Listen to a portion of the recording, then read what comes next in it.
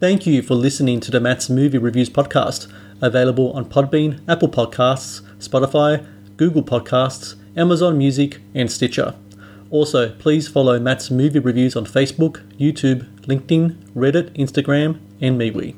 And of course, be sure to visit mattsmoviereviews.net for the latest reviews, top 10 lists, and more.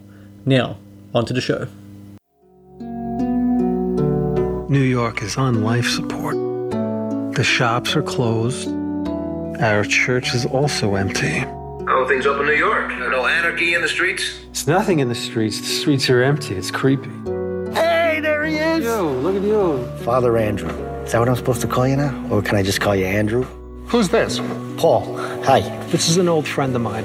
A dear old friend. This guy was wild back in the day. It's a good thing he found God, or he'd probably be in prison right now. It's not even remotely true. We need as much connection as we could get right now. If that's the case, why not open up the church? No, it's too dangerous. So you're afraid? Aren't you afraid? It would give people hope. I think you're right, but it has to be conditional. Of course. We have to practice absolute safety. People can come in to pray by appointment only. Do you reject Satan? Sure.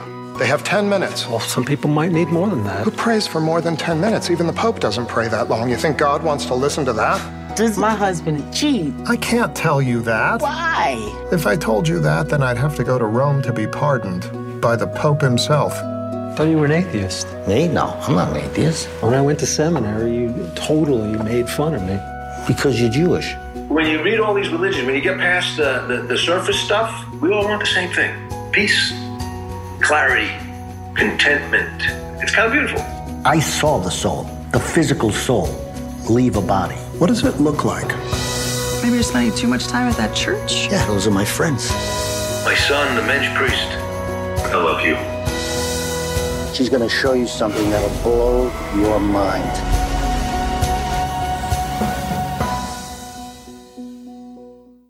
Hello and welcome to the Matt's Movie Reviews podcast. I am your host, Matthew Perkovich, and this is episode number 354.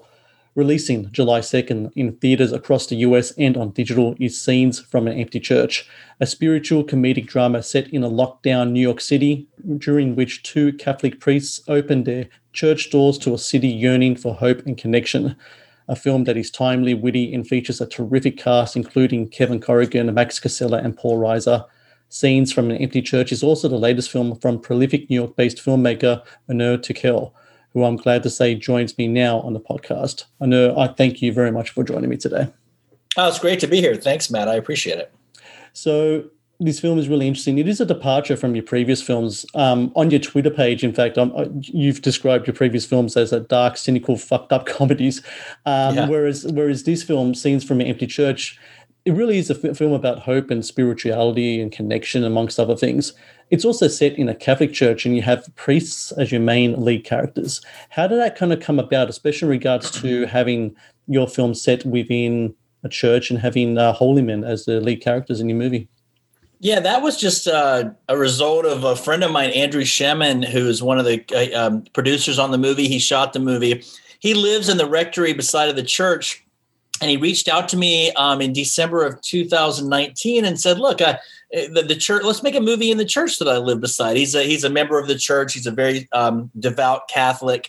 He has a really nice red helium camera, and he came to me and said, let's make a movie in the church. And I make very low budget movies, so I never have a lot of money for production design or to make something very elaborate and beautiful settings. We usually wouldn't have the money to afford a church like this unless, we had an inside kind of, way to get in there. So he approached me and said, let's make a movie. And I said, that sounds great. Let me try to think of something that we could write.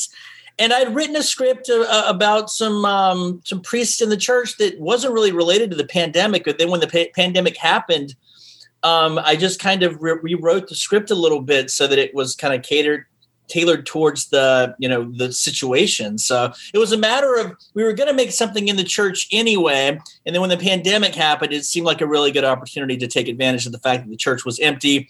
We had it to ourselves, and it just fit the storyline that two priests, the idea of faith is to give people hope, to give people meaning, to steer them in the proper direction, to give them light. And that seemed like a pretty good theme to tackle during the pandemic, was looking for hope and looking for light.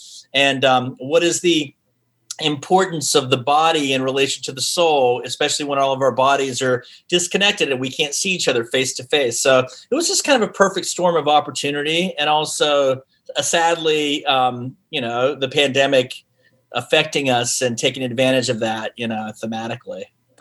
I'm also a Catholic as well, a practicing Catholic, and I'm really curious in regards to, you have a friend who knows someone at the church. Do you have to get permission to film in there? Do they have to look at a script or anything like that? How's that all work about? Yeah, the main priest of the church. I don't know what the position of that is called, the diocese or whoever the head of the Catholic Church, that particular parish. Father George Rutler. Yeah, he gave us his blessing. He read the script and thought it was great. And even though we challenged, some of the tenets of Catholicism a little bit, he understood the importance of that. So yeah, he had to look at the script and approve it, and gave us his blessing. So he's Father Rutler is a pretty renowned, Catholic priest. He's written, I think, over 20 books, and is very well regarded in the Catholic Church, I believe. So I think he's no stranger to being in the public light. He's a fan of movies. Mm. He loves culture, and so he was, he found it. He was very supportive from day one, So, but yeah, we definitely had to get permission. What church is that, by the way? It's not really mentioned in the movie. It's St. Michael's Catholic Church. Oh, it's got a specific name. Let me look it up as we're talking. St. Michael's Church. I'm going to look it up on Google Maps. I know I'm so bad with memories, and when I get interviewed, I get a little stressed out in my memory. I get like weird, memory loss when I'm being interviewed. So let me just look it up right now. And the St. Michael's. I get the same thing with short-term memory all the time as well. It is very much a stress-induced condition. Yeah, I do this thing where I'm at public functions and whatnot, and I know so many people that are going to be there that I know, and I get an insane stress, and I forget everyone's names because I don't know what I'm over. I short circuit in my mind a little bit. St. Michael Roman Catholic Church. Mm-hmm. It's on Ninth. It's between 9th Avenue. It's on 9th Avenue, between 9th Avenue and 10th Avenue. On 33rd Street in Manhattan. It's a beautiful, beautiful church, as you can see in the movie. And Andrew Shemin, who's the DP, he's wonderful and he's extremely intelligent. And he was really the he knows so much about the Catholic Church. I don't know a lot about the Catholic Church. I grew up in a small Baptist town in North Carolina, so my relationship to the church was kind of peripherally. I would go with friends to the church and learn a little bit of dime store, kind of, about the Bible. I didn't know much about the Bible, but so Andrew Shemin and I crafted the story together. And when I needed very specific, information about, the link between the Old Testament, the New Testament, Judaism, and Jesus, and Catholic, and the beginning of Christianity stemming from the Old Testament. Andrew was there to answer all my questions, and we would have these long exchanges through emails where I was basically the character of Paul. Paul was the Max Casella character, who's very naive. He doesn't know a lot. He's asking a lot of questions, and that's pretty much me. That kind of represents me in the movie. And, Father Andrew, which is Kevin Corrigan's character, I named him Andrew basically based on Andrew Shemin, one of the producers and the DP, because, it's really kind of his story that I'm kind of telling in a way. I mean, it's not his story, but like his, he's from a Jewish background, converted to Catholicism. And that's what a lot of our conversations were about, is like, how did that happen? And I came to realize that there are a lot of Jewish people who are Catholics. And that's just something I just never assumed the link between Old Testament and New Testament. I'm very naive when it comes to anything about Catholicism. So I felt like writing something from my point of view would be something that could appeal to a lot of people, Catholics and non-believers and agnostics and even people from other religions, But yeah, St. Michael's Roman Catholic Church. If you're in Manhattan, if you're ever in there, where are you based out of, Matt? Sydney, Australia. Okay, great. Yeah. Do you ever come to the city? Do you ever come to New York? I've never been yet. No, not to the States. Been around Europe and such, but the States not yet. Yeah. So St. Michael Roman Catholic Church. Yeah. Are you still a practicing Catholic? I am, yes. Oh, that's amazing. That's great. Yeah. You mentioned Max Casella, Kevin Corrigan. Thomas J. Ryan also stars in the film as well. He plays Father James, and Father James, especially at the start of the film, always cleaning, always cautious, a bit paranoid as well with COVID out there, not allowing people in the church.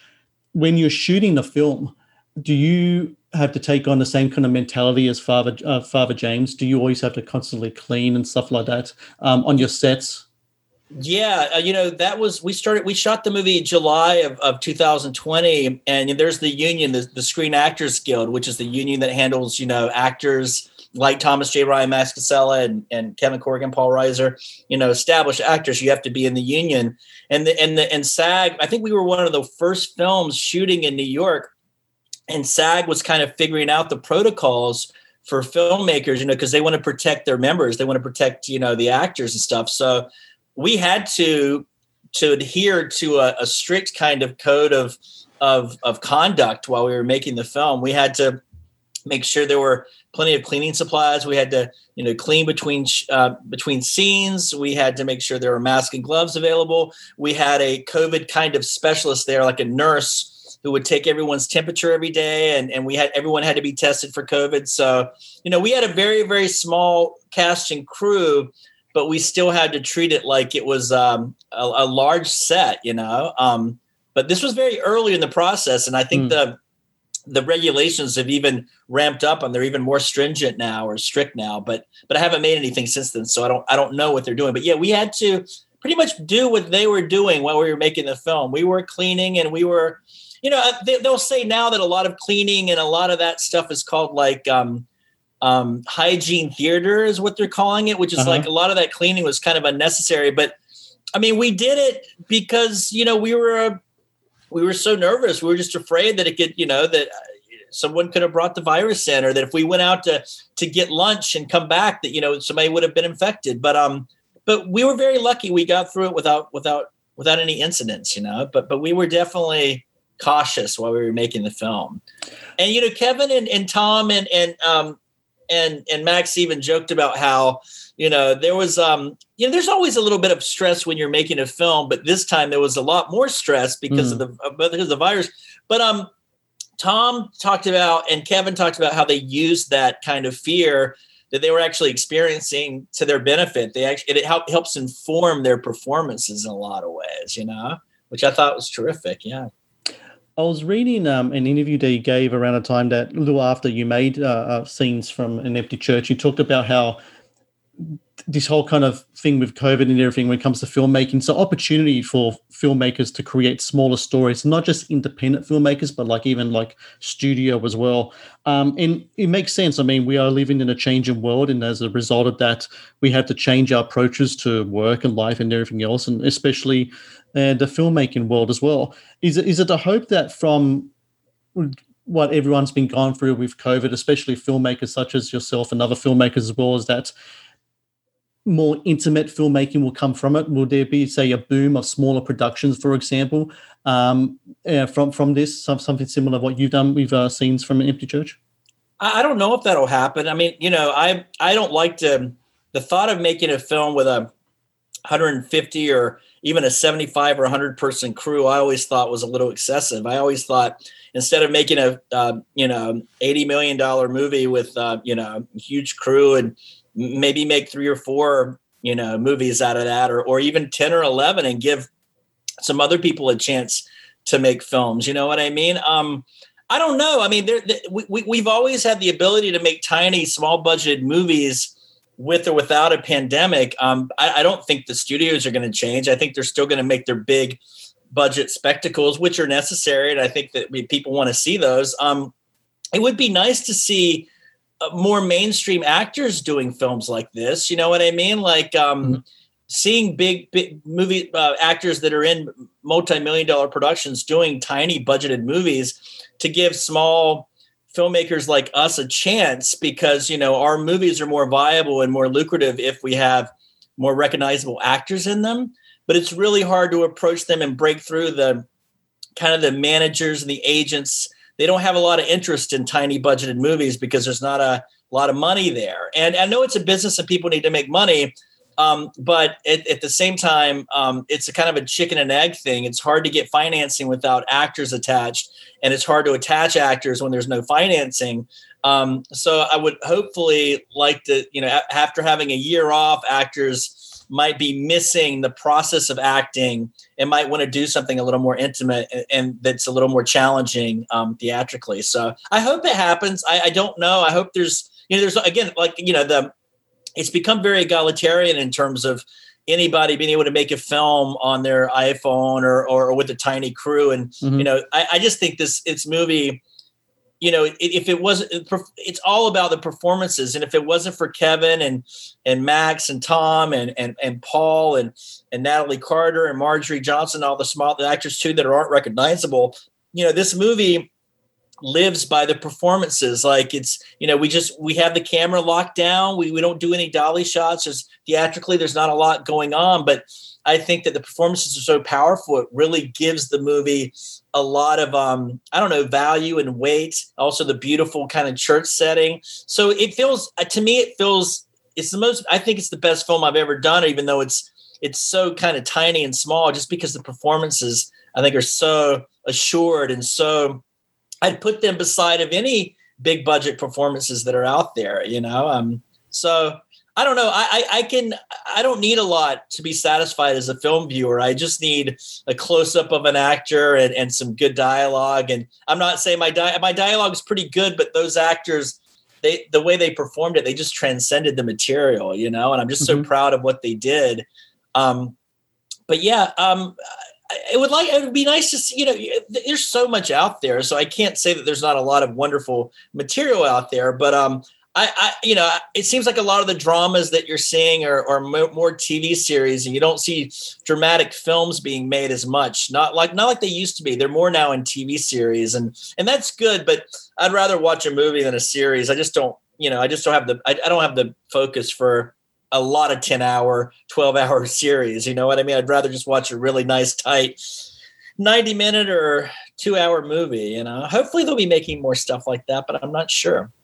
When we made this pandemic movie, we definitely didn't want to do a movie that was just driven by Zoom performances. I know that a lot of movies were being made during the pandemic. Tom said he got a lot of scripts that were where people were taking advantage of the pandemic, which was great, which was people Zooming with each other. And a lot of the storyline was transmitted through Zoom, which kind of contradicts what I was saying. It's like, all I need is a close up and good dialogue. But at the same time, I don't want to just watch people sitting in front of a computer talking to each other. We wanted that scene with Paul Reiser in the movie because that was part of the reality we were living in. I mean, that was a lot of the communication that was happening during the pandemic was talking to people via Zoom. So we definitely wanted to have a scene that illustrated that was part of what was happening in the world at that time. And also it was a chance for us to get Paul Reiser in the movie because, Kevin Corrigan has a relationship with him, and we reached out to him. He was game to do it. He was really, really great. And so shooting the Zoom scene was both a reflection of the culture we were living in, and also we took advantage of the fact that we could get Paul in LA. So, but yeah, I thought it was an interesting movie to make. That wasn't on Zoom. It was a pandemic movie that wasn't just talking heads on Zoom. Well, it is a movie that was, you can call it a pandemic movie, but to me, having watched it, I think it's a movie that talks about a lot of things, beliefs, connections to family and friends. It's a cathartic journey as well, those characters. And for everyone out there listening, July 2nd, Scenes from an Empty Church, theaters and digital. I recommend everyone watch this film. It's a terrific film, Onar, and congratulations to you with the movie. Hopefully, we can talk again in the future with your future releases. And look, congratulations with this film. I think it's a perfect way to kick off the second half of 2021. So thank you very much for that. Matt, I really appreciate it. I could try to answer some questions related to Catholicism and the movie, but I don't think there's a lot of specific Catholicism in the movie. I think it's all pretty broad, and I think it's relatable to a lot of people, whether you're Catholic or not. Yes. And that's what we were trying to kind of make is a movie that isn't really specifically about Catholicism, but more about faith in a time of uncertainty, I guess, or hope in a time of uncertainty. So, and you have succeeded in that. Congrats, and thank you very much for your time. Thank you so much, Matt. I appreciate it.